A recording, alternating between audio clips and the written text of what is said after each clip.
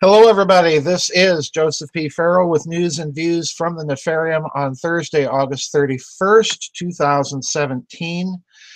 Like probably most people here, I've been watching the hurricane in Texas, the devastation.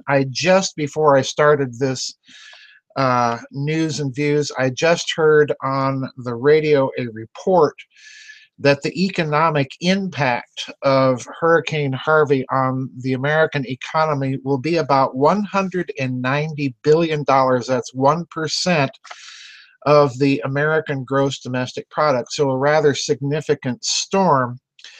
But as you know, I also yesterday blogged about the hypothesis that we might be watching a bit of weaponized weather. And I hate to say that because the people in Texas obviously are suffering tremendously. There have been evacuations from hospitals. Drinking water isn't available. It's just a first-class mess. And several people, as I speculated, pointed out that Texas, of course, started the bullion depository and another of other things that wouldn't be terribly pleasing to Mr. Global. And as this is going on, another story appeared. It may have even fallen completely off the radar because of what's going on in Texas, but I think it's related, possibly. I'll share my high-octane speculation with you, and you can tell me what you think. This is a very, very bizarre story. At first, I thought, no, it can't be, and I read the story, and sure enough, they're serious. The story's titled, NASA Proposes $3.5 billion plan to puncture the Yellowstone supervolcano and, quote, save the world, unquote. This was published on August 28th, 2017. It's an article by Brianna Acuesta, all right? And I'm going to read just a few paragraphs here because again, in my high-octane speculation, I'm becoming increasingly concerned about geoengineering and what these nutty people running the Western world might be up to. All right, here we go. NASA tasked the Jet Propulsion Laboratory. Now, note that one right off the bat. NASA's tasking the Jet Propulsion Laboratory, which, as we all know, if you've been following that story over the years, that's been the center of controversy about photographs from Mars going all the way back to the 1980s when Richard Hoagland first published his book, The Monuments of Mars.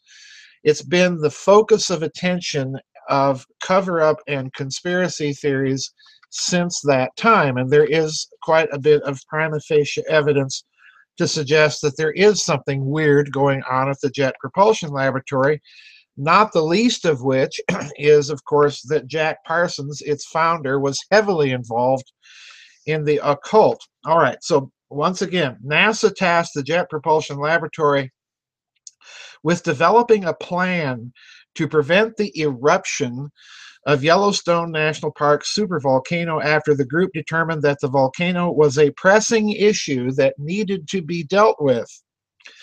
I was a member of the NASA Advisory Council on Planetary Defense, which studied ways for NASA to defend the planet from asteroids and comets, said Brian Wilcox of Jet Propulsion Laboratory at the California Institute of Technology.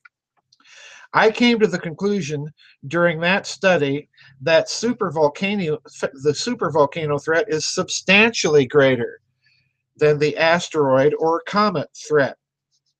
Yellowstone National Park is located in the United States, and it's one of 20 supervolcanoes around the world that poses the risk of erupting. Major eruptions occur about once every 100,000 years. If it were to erupt, it would cause a collapse in agriculture, economic systems, food availability, and deaths in the millions, all of which would impact the entire world. Of course, they always give these apocalyptic predictions. The biggest threat would be starvation, as the U.S. is a major food producer whose terrain and environment would be destroyed by the eruption, and the volcanic winter would spread across the planet and prevent other countries from properly growing crops. And again, the apocalyptic predictions. All of these reasons have led NASA, listen to this now, after all of that, we get this, have led NASA to develop a plan that would cost $3.5 billion and take many years in order to prevent the supervolcano from erupting at all. Supervolcanoes consist of collapsed crust that house hot magma spanning hundreds of thousands or thousands of square miles. They erupt once the magma below heats to a certain temperature, and there are really only two possible ways that humans can prevent the magma from heating up so much.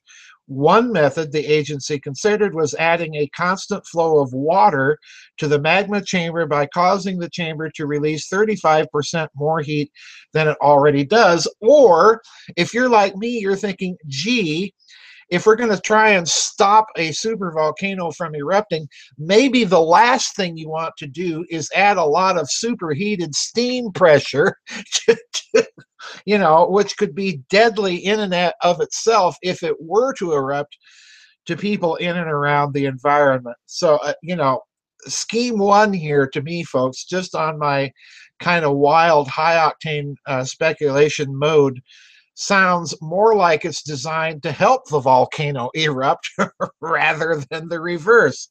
Okay, which brings us to proposal number 2. Listen to this, quote, instead, NASA turned to another plan that involved drilling into the magma chamber to force it to release more heat, then pumping water in and out to bring out even more heat.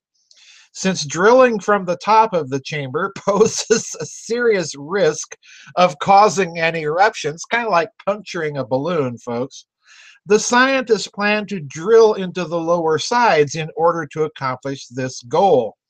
Although it's a costly plan, NASA says that this project could potentially be a huge investment for clean energy companies. Now, again, if that's solution number 2, and you're puncturing the balloon from the top, and that might cause an eruption, what's the difference if you poke the balloon on the side? That's their plans, folks. So anyway, let me finish the article, and then I'll give you my high-octane speculation. I read this in absolute disbelief. Of course, at this point, the plan is only a proposal and would take a very long time to complete. Cooling down Yellowstone supervolcano using this method would occur at a slow rate of 1 meter per year, meaning that no one that developed this plan would live to see the results. Okay, now, wait a minute here, folks.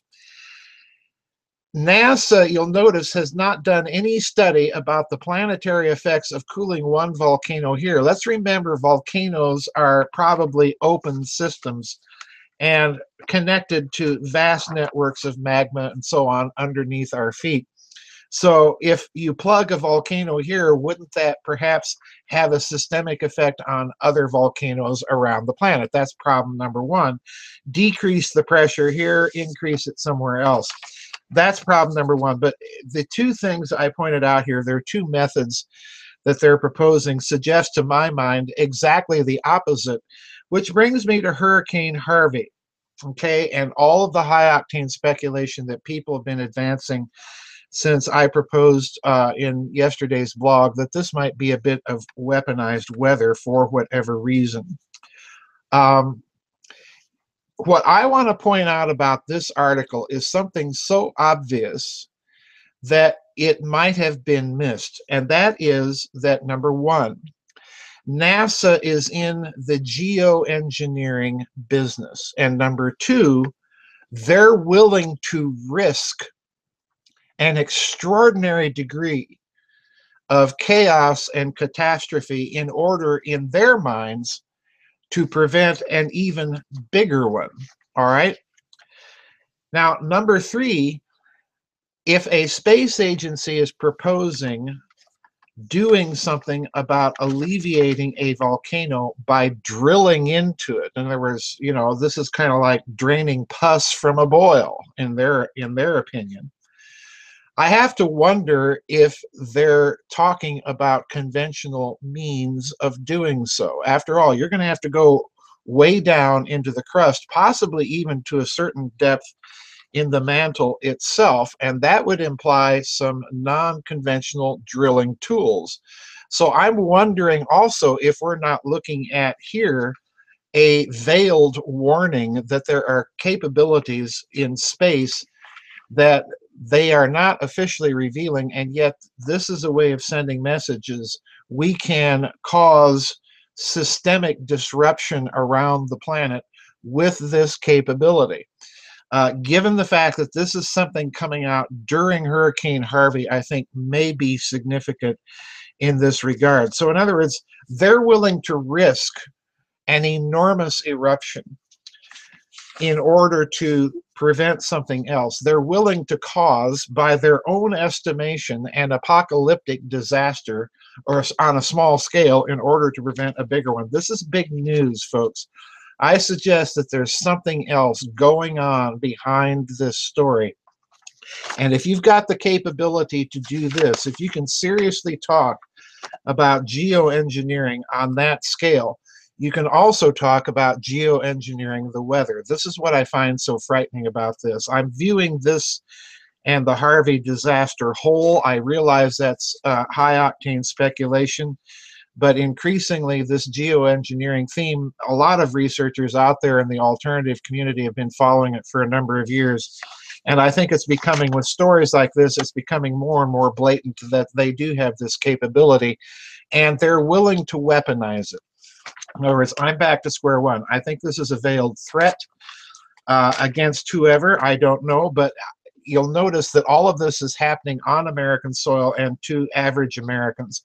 I wouldn't put it past the globaloni oligarchs to do this sort of thing. That's the nature of the beasts that they are. But anyway, we'll see you on the flip side, everybody. Godspeed to all of you down there in Texas. Folks, keep sending up your prayers for those people. It still is going on, and you know, how many times do you see a hurricane turn around and cycle through for another go?